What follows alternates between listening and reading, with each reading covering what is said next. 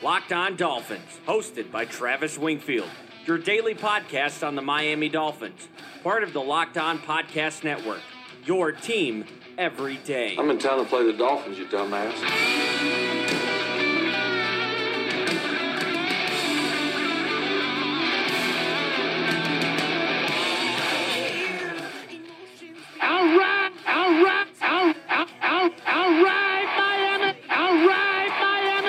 All right, Miami indeed. What's up, Dolph fans? Travis Wingfield with you here for your daily dose, and it is training camp day one. And with a podcast coming your way later this evening, recapping all the events of day one of training camp, I thought I'd throw in a bonus episode of the Locked On Dolphins podcast and take your questions. We've got about 30 of them in the mailbag. We'll get to as many of those as we can here on the show. But first, real quick before that, subscribe, rate, and review the show on Apple Podcast. Follow me on Twitter at Wingfield NFL, a Dolphins training camp necessity for your timeline. Follow the show at Locked On Fins and check out LockedOnDolphins.com for the daily journal recapping all the events of training camp as well. And of course, last but not least, the other Locked On Sports family of podcasts like the Locked On Heat podcast and Locked On NFL podcast for all the local and national coverage of your favorite teams. Let's jump right in here and talk about the first topic. The only topic I have other than your questions. I put a poll up on Twitter on Tuesday asking how many games do the Dolphins have to lose consecutively to open the 2019 season for you to begin rooting for losses with the interest of the number one draft pick in mind. And people said they would never root for losses. About 24% said that actually. And while I mostly get that and mostly agree with it, I do think that if this team was 2-13, heading into that Week 17 game up in Foxborough with a loss as the only thing standing between them and Tua Tagovailoa, then I think it makes sense to perhaps prefer a loss over a win that nobody's going to remember in 6 months after the fact anyway. But that's kind of where I come in on this. Don't root for losses unless the prize is within sight right there. But as the results from your votes, about 1,155 in total when I recorded this podcast, 9% of you said that 1 to 2 losses, the Ravens and Patriots at home, would get you on the tank for Tua bandwagon. 39% of you said that 3 to 4 losses, the Ravens, the Patriots, and then the Cowboys on the road, the Chargers back at home. 39% said that an 0-4 start would have you on the tank for Tua bandwagon. And then 5+ losses, all of those first 4 games, a bye week, and then a home game against Washington. And that would actually probably be the first game on the schedule the Dolphins have a chance to be favored in at home against Washington and a rookie quarterback. The Dolphins, or the vote on the poll there rather, was 28% of you said that that point was when Miami should be on the tank for Tua bandwagon. And of course, 24% said to never root for losses. So you guys have been heard, but not enough yet as we dive into the Twitter mailbag. And I'm going to answer as many of these questions as we can in the next 20 minutes or so, and then get you guys over to my timeline today, where I am most likely currently tweeting from Dolphins practice about the 2019 Miami Dolphins on the practice field for the first time. And check out the podcast again tonight as I recap day one of practice live from Miami. But with that, let's get back into the Twitter questions. And the first one here comes in from JT Evans. He's at JT_Evans97. What position battle are you most interested to watch live in person at Dolphins training camp? I think it has to be the quarterback, right? I mean, any other answer would be me trying to be a contrarian or a football snob, so to speak. But if I want to go off the quarterback position, JT, I'll say the cornerback and just the secondary position in general. How are they going to use Minkah and Bobby McCain? Are they going to be interchangeable? Where does TJ McDonald fall in line in that secondary? I know it's not really a competition, but the depth behind those guys, because I think this Dolphins team has about 5 competent quality defensive backs that are proven in the league at this juncture, and beyond that, a bunch of unknown, unproven guys, and I want to see how it shakes out there. So probably just the secondary in total. Next question comes from Fins Up. He's at Fins Up Group on Twitter. What are some intriguing camp battles and players to watch for? What player do you think is going to come out of the woodworks and make the roster? I don't know if he would be coming out of the woodworks, but I'm a big fan of Terrell Hanks, the linebacker from New Mexico. He was a guy that probably should have been drafted on day 3, but he ran a poor 40 time because of a foot injury, and that knocked him down for a guy that basically is a run, hit, cover linebacker. And I think the Dolphins got a steal there. I have him making the opening opening day roster, so he's my pick. I talked about the camp battles with cornerbacks and quarterbacks. I am curious to see what happens at the depth positions,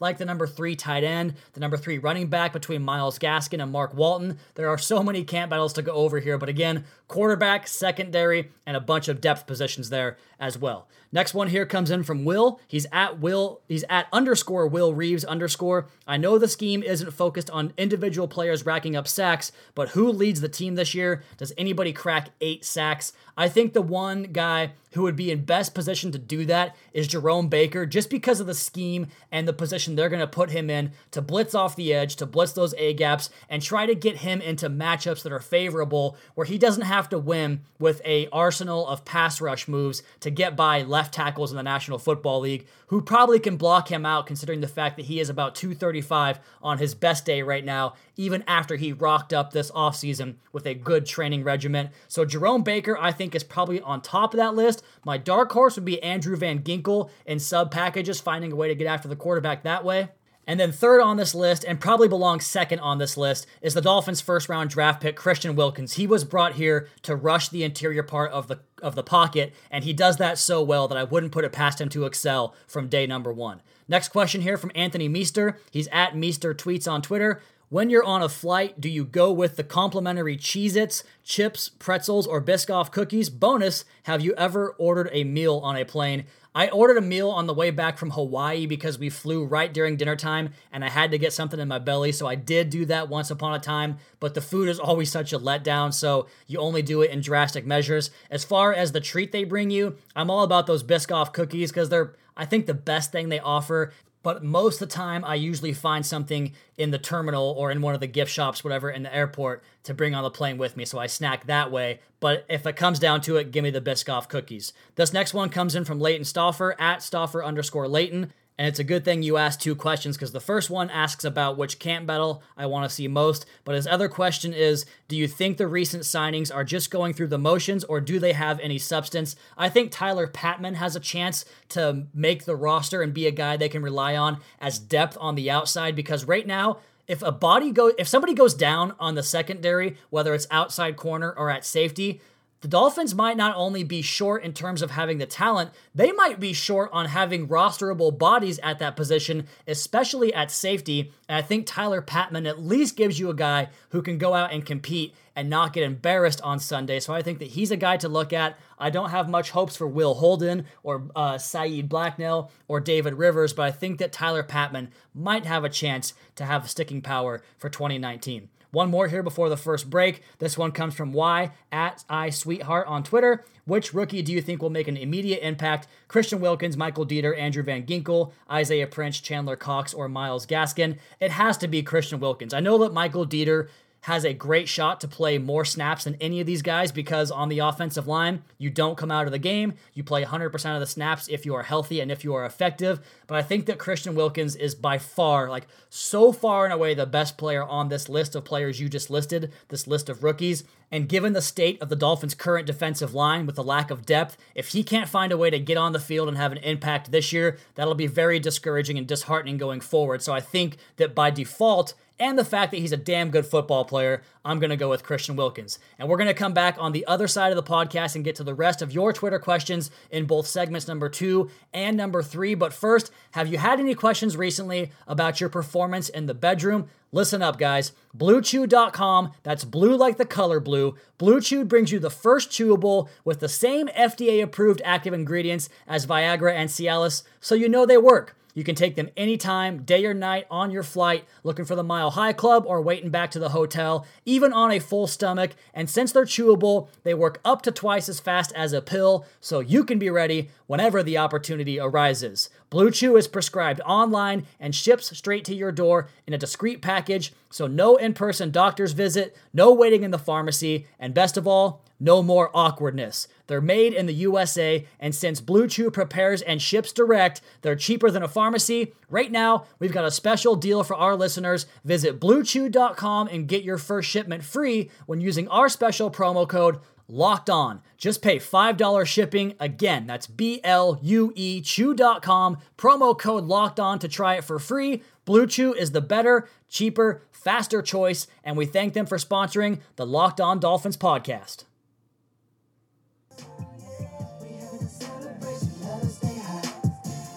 In a year that might be short on celebrations for this football team, today certainly falls into that category as a day we all celebrate as the return of football. It's finally back in our lives. Summer vacation just about coming to an end. Teams hitting up training camp each day with new teams reporting to training camp. And today, our Miami Dolphins are on the field, and we're going to continue taking your questions here on the Twitter mailbag on this Thursday, July the 25th edition of the Locked On Dolphins podcast, part of the Locked On Podcast Network. And this next one here comes in from Ryan Kubler. He's at Ryan_Kubler on Twitter. Hope I got that right. Who knows if I did. Who will have a better year, Jakeem Grant or Albert Wilson? That is a terrific question because I do have high hopes for both of these guys, but I have been kind of perpetuating this idea that Jakeem Grant has a higher upside because of his ability to win from the outside and to win against press coverage and one-on-one coverage, man coverage, I should say, on the outside. But then again, Albert Wilson's going to get plenty of opportunities as a running back, as a slot, as a jet sweep guy. I think both these guys will have functionality in this offense. But all things told, I think Jakeem Grant's ability on the outside and his superior vertical ability, because Albert Wilson, for as fast as he is, he's not really a vertical route runner. So I think that Grant has that on him and the outside experience. So I'll go ahead and go with Jakeem Grant. Plus, he's going to be the return guy, so he adds value on that side as well. Both those guys, though, should have good seasons this year for Miami. Next question from Colin. He's at Coach_CSI. Do you think the departure of Jim Caldwell could play a factor in a slow development of Josh Rosen? I do think it's going to play a factor because he was here for a reason. That was probably one of the capital reasons why the Dolphins love the staff that Brian Flores is going to bring to Miami. Jim Caldwell has that experience. He could be his right-hand man on the sideline in game, but also in game plan preparations, and that includes the quarterback's room with Jerry Shaplinski, Ryan Fitzpatrick, and Josh Rosen. It just takes one more experienced mind out of the room, so I think that it definitely has to have a negative impact on Josh Rosen. But to end this thing with a positive spin, if Josh Rosen's going to work out, it's going to be incumbent on Josh Rosen to make it happen himself. So yeah, it'll have an impact, but if Josh Rosen is the guy, he'll prove it one way or the other. Next question here from Arturo. He's at Turo23 on Twitter. Maybe I'm being biased, but I don't believe the Dolphins will be the worst team in the NFL. Do you agree? And if so, who do you think is going to be worse in 2019? So go back to yesterday's podcast. I had the game-by-game predictions, and I said that Miami would finish 5-11 with wins over the Ravens, over Washington, against the Jets at home, against the Giants and the Bengals. That's the way they get to 5-11. I think they're going to be around 5th or 6th in the draft, and I would go with Tampa Bay. I would go with the New York Giants, the Cincinnati Bengals, and the Oakland Raiders, and possibly the Jets as the teams that I have worse than Miami in 2019. Next question here from Dolphins Discourse. The handle is at DolphinsDisco1 on Twitter. Of these UDFAs, which is most likely to make the 53-man roster and why? He's got Preston Williams, Shaq Calhoun, Terrell Hanks, and Jonathan Ledbetter. And of course, I had all 4 of these guys making my opening day roster on the roster prediction show from yesterday. But I'm going to go with Preston Williams because I think that he has the least amount of competition at the receiver position. And you could say the same thing for Shaq Calhoun on the offensive line, but I think that Preston Williams, with the ability and the Dolphins maybe fear of losing him off the practice squad, could force them to say, you know what, maybe Bryce Butler is more prepared today to be a better football player and give us more production in year number 1. But does Bryce Butler figure into the equation long-term for this team? No, probably not. Preston Williams, does he? I mean, the chances are that he does not, but it's more likely that he does than Bryce Butler does. So I think that Preston Williams gets onto the roster as the 5th receiver, and they develop him and bring him along slowly this year so he can make an impact possibly in 2020, 2021, and beyond that. Dolphins Discourse also asks, my 5 offensive linemen that are starting by the end of training camp, Laramie Tunzel, Michael Dieter, Daniel Kilgore, Chris Reed, and Jesse Davis is my 5-man pick. Next question here from the Optimistic Nihilist at Ew That's Gross on Twitter. Those are both great names. Do you think the team will get anything from Tyler Patman, or is he just a camp body?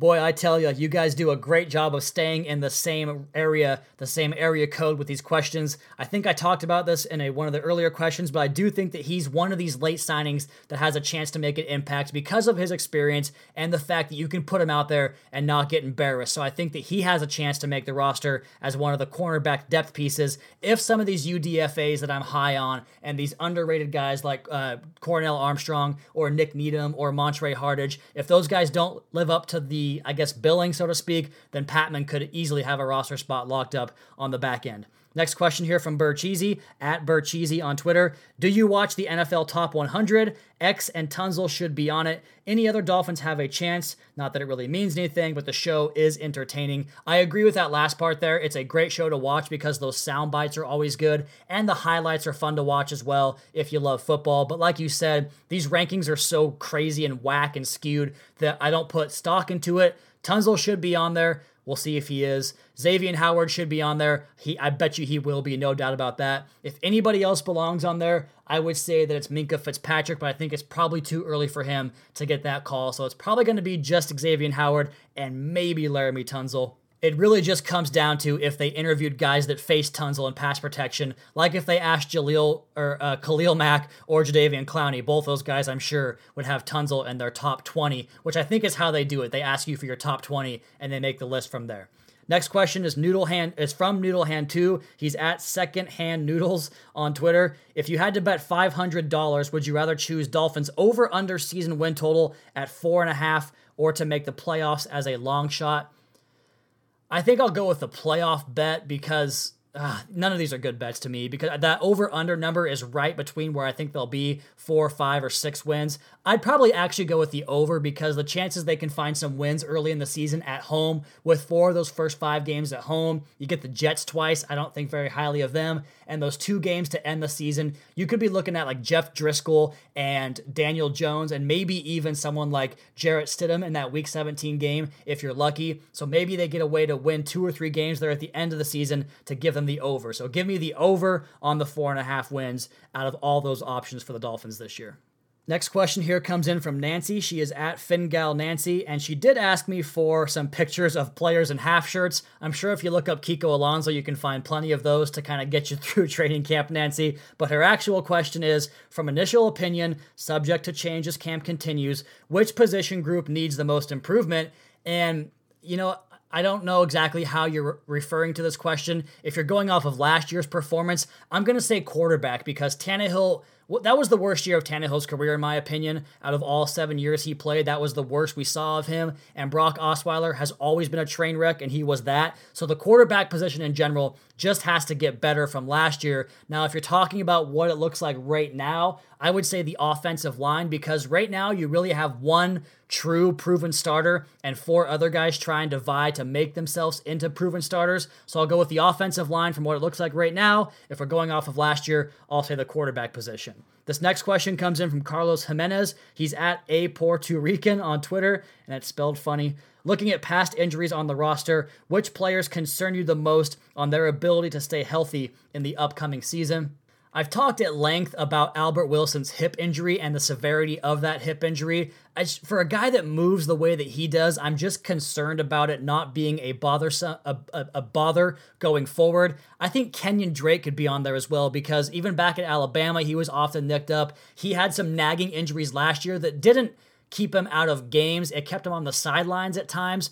So I do worry about him in regards to being the workhorse back. I hope he can be. So I'll go with Albert Wilson and Kenyon Drake. Let's do one more here and then go to our last break. This one comes from Aaron Herman at DE_Aaron. Who's the one big free agent signing you could go after next offseason if you were in charge, or you would go after, I would go after Joe Thuney, the Patriots left guard, and then I'd probably transition Michael Dieter to center. That, to me, would give me a strong left tackle, left guard, center combination, and if one of the two between Davis and Reed works out, you've got 4 quality starting offensive linemen, and that's an area I don't mind spending money on because it's difficult to draft guys middle rounds in the NFL and develop them. I think our first round pick next year has to go after either quarterback, receiver, or at the pass rush position. So it's not going to be an offensive line. And then beyond that, you typically struggle to develop guys. So give me the proven guy that would work in this scheme because he worked up in New England. Give me Joe Thuney at left guard for Miami in next year's free agency. Okay, we're going to come back and get to the rest of these questions on the other side of the Locked On Dolphins podcast. It's training camp day, baby. The season is here. We'll do that next. Locked On Dolphins podcast at Wingfield NFL at Locked On Fins.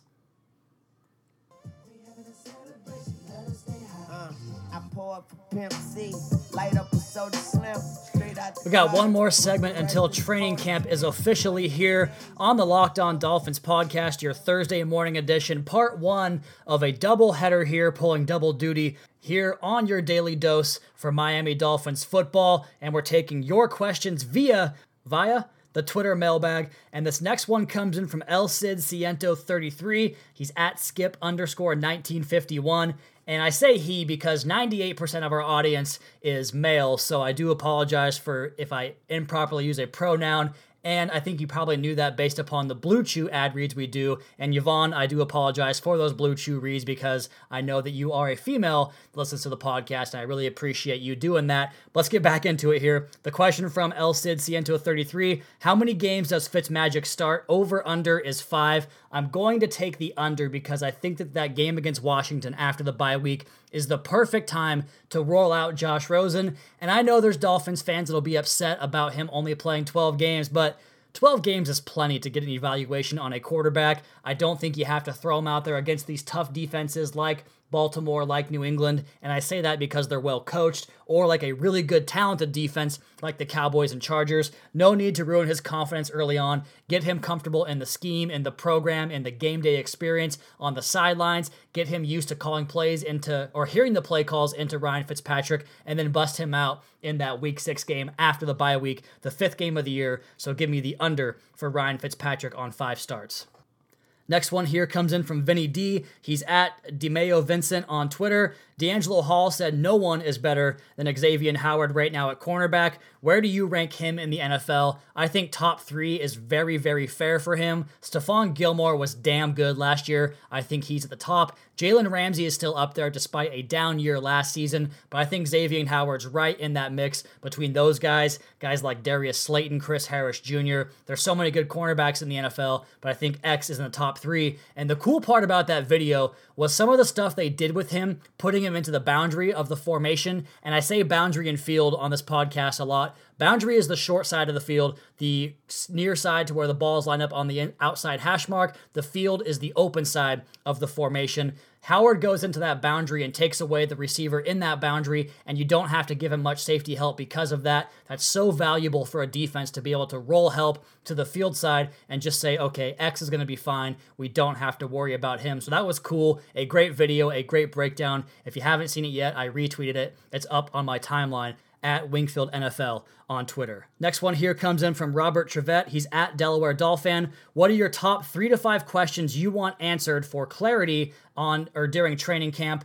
Number 1, I want to know what they intend to do with the defensive personnel in the backfield. Is it going to be Fitzpatrick or McCain in the deep secondary? Are they going to rotate? Are they going to come down and cover? What is Rashad Jones's role on this defense? What is TJ McDonald's role on this defense? Number 2 would be the offensive line. What's the plan at right tackle and right guard with the Reed and the Davis and the Mills possibilities out there? As for a third question, I'll just say, what's the depth going to look like behind those front 3 guys at the defensive line position between Wilkins, Godshot, and Taylor? Who beyond those guys is ready to step up and give you significant snaps? So the secondary and then both lines on either side of the football. And of course, you got to throw the quarterback position in there as well between Fitzpatrick and Rosen. Next one here comes from Michael_Clark. He's at the Mike L. Clark. What will be the first signs that this new coaching staff is better at utilizing and developing player talent? I think this is the real key to long-term success. Absolutely, that's the correct way to phrase that, Michael. And I would say that the best indication might be that they don't necessarily use the scheme that we anticipate them to use on offense or defense because the parts might not fit just yet. As we talk about on the podcast all the time, this could be an extended evaluation season, like a spring training or an extended preseason, whatever you want to call it. It could be all about evaluating guys to see who's going to be around next year. And if they're able to adapt their scheme to fit the guys they do currently have, that to me would be very promising. We've heard so many coaches say we're going to adapt our game plan on a week-by-week basis, but so few coaches are able to do it. Is this coaching staff able to do that? And I'm talking about like where 1 week Devontae Parker could be the focal point, and the next week it's Jakeem Grant. Stuff like that. I want to see if they're adaptable and amenable to the personnel they have on either side of the football. We've got a few more here. This one from Zach Carey at ZachAttack3733. Are you a golfer? I used to love golf, and then my friends all got into it pretty heavily, like post-college days, and they take it so serious. They're up at like 6 a.m. hitting balls in the driving range, dressing in their full-on Titleist Ricky Fowler gear, and they take like 14 practice shots every time they line it up. I just want to go out there and drink some beer and whack the ball around, so I'm not really anymore, but I would be if I had more like-minded golfers like myself. Next one here from Matthew Sienna at Matthew W. Sienna on Twitter. Is Drake's ceiling Reggie Bush of 2011?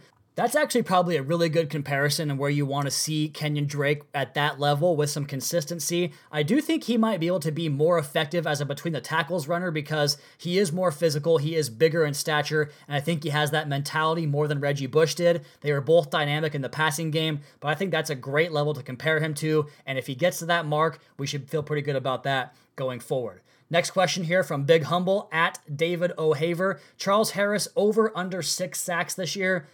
I think the safe bet is the under, and I'm going to take that because I'm all about the safe bet. If he's going to figure it out, it's going to be this year because he has the opportunity to do so with the lack of depth on this position group on this team, and I think they're really going to try to see if they can get something out of him to see if he's worth being here for the long term. But at the end of the day, this system does not really value the individual pass rusher. I think there's going to be lots of guys that have 3 to 4 sacks, and I think Charles Harris probably fits right in that mold. So give me the under for Charles Harris on 6 sacks. Okay, I've got 2 more and we can wrap this thing up. This next one comes from Eric Dominguez. He's at Erico9994. What non-football related things are you most looking forward to on your trip to Miami? That's actually a really good question, and I don't have a good answer for it because really, I'm there for business. I'm there for football. I'm a weird guy, man. Like, I don't need a nightlife and going out. Probably the thing I'm looking forward to most is the food, sitting on the beach and just getting tan and going out in the ocean and enjoying the warm weather. But also, like I said, the food, man. I love food. You wouldn't know it because I weigh 155 pounds, but I do love to eat. So I'm all about that South Florida cuisine because last time it was delicious. And I actually got a great sushi recommendation from a player on the Miami Dolphins that I'm excited to go try out as well down in South Florida. Okay, normally I don't allow 2 questions per poster, but this is a great question again from Robert Trevette. He's at Delaware Dolphin, and this is the last question we'll do. If you could have a one-on-one with Brian Flores, what would you ask him? I would probably want to ask him something along the lines of how is he going to define himself as an individual separate of the Bill Belichick tree, because so many coaches leave New England and try to be like Bill Belichick South or East or West, like Matt Patricia in Detroit, Charlie Weiss at Notre Dame. There's so many examples of guys that have gone on to fail from the Bill Belichick tree, and I would ask him what makes him an individual, because I do value the stuff that he learned in his 15, 18 years with the Patriots, but I want to know why he was the right hire for the Dolphins, and just saying that I came from the Patriots tree is not enough. So what makes you the individual that could succeed here in Miami? All right, guys, that is it. That is all we have for this edition of the Locked On Dolphins podcast. That's all we have for the entirety of the offseason. Football season is back, and it begins today with Dolphins practice over in Davie at the training facility. I'm going to be there wearing my Washington State Cougars polo, so come find me and say hi. I will be focusing on the game, or on the practice rather, so try not to disturb me during practice, but maybe before and after. I'm more than happy to meet people and talk to you guys and introduce myself to y'all. I appreciate y'all so much for putting the time in to listen to the podcast, to follow me on Twitter, to read the website. So I want to make sure I can say thank you to as many of you as possible when I'm down there. Let's meet up, get a beer, do the whole thing, go have some dinner, and let's have some fun down at Dolphins camp. But as for this edition of the Locked On Dolphins podcast, at least part one of today's doubleheader is in the books. And with that, you all please be sure to subscribe to the podcast on Apple Podcasts. Leave us a rating, leave us a review. Check out the other Locked On Sports family of podcasts for all the local and national coverage of your favorite teams. Follow me on Twitter at Wingfield NFL. Follow the show at Locked On Fins. Keep up to date on the Daily Dolphins blog over at LockedOnDolphins.com. You guys have a great rest of your night. We'll talk to you again tomorrow for another training camp recap edition of the Locked On Dolphins podcast, your daily dose for Miami Dolphins football. Fins up, everybody. Celebration time. Yeah, got a whole zip of that perk. Got a couple hoes home with no clothes on. Get a roll on.